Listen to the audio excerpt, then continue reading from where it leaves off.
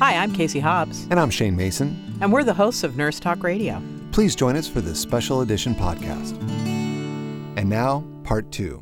We're talking with author and journalist Suzanne Gordon. Her new book is Wounds of War: How the VA Delivers Health, Healing, and Hope to the Nation's Veterans. So can you talk a little bit about why this is such a good model and how we should maybe use this to improve and expand Medicare? So basically, Medicare is a payer, not a provider. It's not a system. And Medicare pays private fee-for-service providers, and that raises costs. The VA is a payer and a provider. All its doctors and nurses and staff are on salary. It negotiates lower prices with pharmaceutical industry and medical device industry, which is one reason why the pharmaceutical and medical device industries would love to have it privatized. They would love everybody to pay more for their drugs and devices. The VA also delivers integrated care, and that doesn't just mean that a veteran who moves from San Francisco to Boston can find a VA facility, show his VA card, and get in. It's integrated at the practice level. So a primary care practice will have psychologists and psychiatric nurse practitioners on site so that a veteran who complains about a mental problem or a substance abuse issue to a primary care provider can be walked down the hall by that doctor or nurse practitioner and introduced to a mental health professional. And they can talk to that person right away. And we know that in this model of the warm handoff, a person is much more likely to follow through on treatment than if they're given a referral and asked to make an appointment, which they may or not make or may not show up for. That's also true. They have pharmacists on the unit who will meet with a veteran and talk about how to take their medication safely. They have nutritionists and social workers. It's a truly integrated system. It's something that most Americans have never experienced. Isn't that the truth? We look at what's happening out in the private system and how in the world should we want our veterans to have the same thing? We would like it to go the other way, have everybody in the United States have access to that same kind of care that you get in the VA. And I wanted to get your comment, Suzanne, on one thing that's happening with nurses around the VA.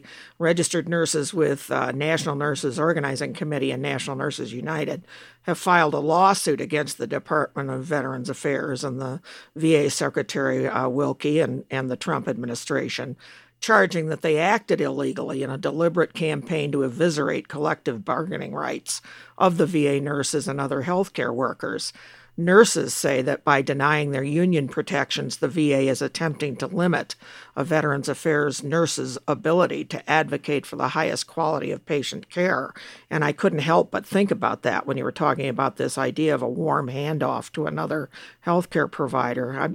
What do you think about the nurses continuing to really fight for their ability to be an important part in a collectively bargained part of the VA? Absolutely.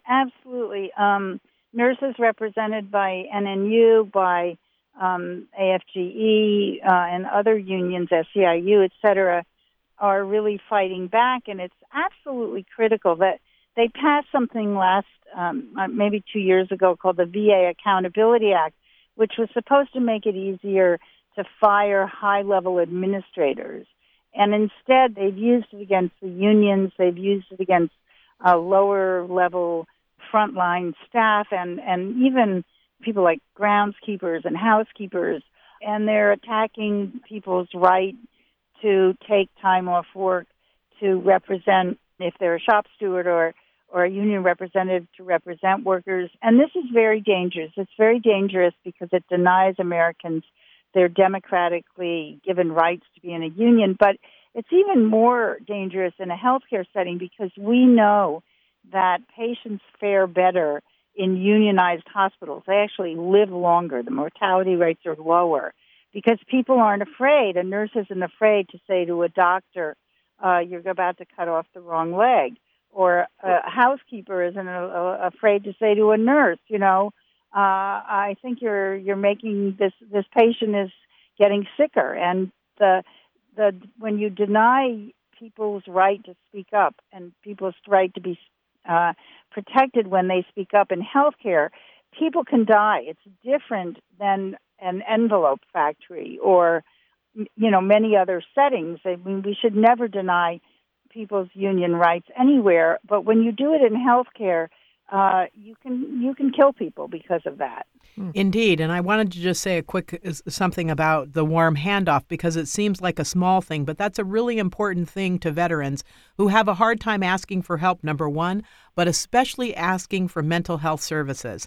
And when they get the courage to do that, it's so important that someone walks them down the hall to that person and introduces them right then and there, so they don't go home and talk themselves out of it and say once again that these issues aren't so big and they can just handle it on their own. And that does affect all of us, because when they can't handle it on their own, bad things happen to everybody around them. So it's so very important to take care of these people who took care of us, who put their lives on the line, and we should do the same for them. And I think it's very important for listeners to call their congressman, newly elected or not, their senators, and say, that you need to fully fund and staff the VA, that the Mission Act is going to be a disaster if access standards allow too many veterans to seek care in a private sector that isn't equipped to handle their problems. And I think it's very important for people to call Congress and their congresspeople and legislators and say that they want the Mission Act to be funded, because right now it is being taken, every dollar that will go to private sector care is taken out of the VA budget, and that will mean layoffs, program cuts, facility closures, and it will kill the VA. And that is the intention of this legislation. Suzanne, I want to thank you so much for writing about nurses and your work with nurses, but also for educating about the successes of the VHA and why it's critical to save it. We're talking with author and journalist Suzanne Gordon. Her new book is Wounds of War: How the VA Delivers Health, Healing, and Hope to the Nation's Veterans. And Suzanne, where can our listeners purchase the book and find out more about your work? So they can go to my website, which is SuzanneGordon.com. They can go to Amazon or to an independent bookstore or another bookstore and find the book. They can get more information on this issue by going to the Veterans Healthcare Policy Institute. I'm a senior policy fellow there. That's veteranspolicy.org. And I encourage people to find out more about them. Even if you're not a veteran, the VA helps you. Its research helps you. Its teaching helps you. And we owe it to veterans to give them the highest quality care, which they can get at the Veterans Health Administration. Indeed. We have just a minute left. Is there anything else you'd like to share, Suzanne? Well, I just think that we have to understand that private sector providers are not equipped to care for veterans because they don't understand their complex problems. And you as nurses understand that you have to understand the problems of the population you're dealing with. Not everybody is the same. Not every patient is the same. And these veterans have very complex problems. And the Veterans Administration, Health Administration, specializes in these problems.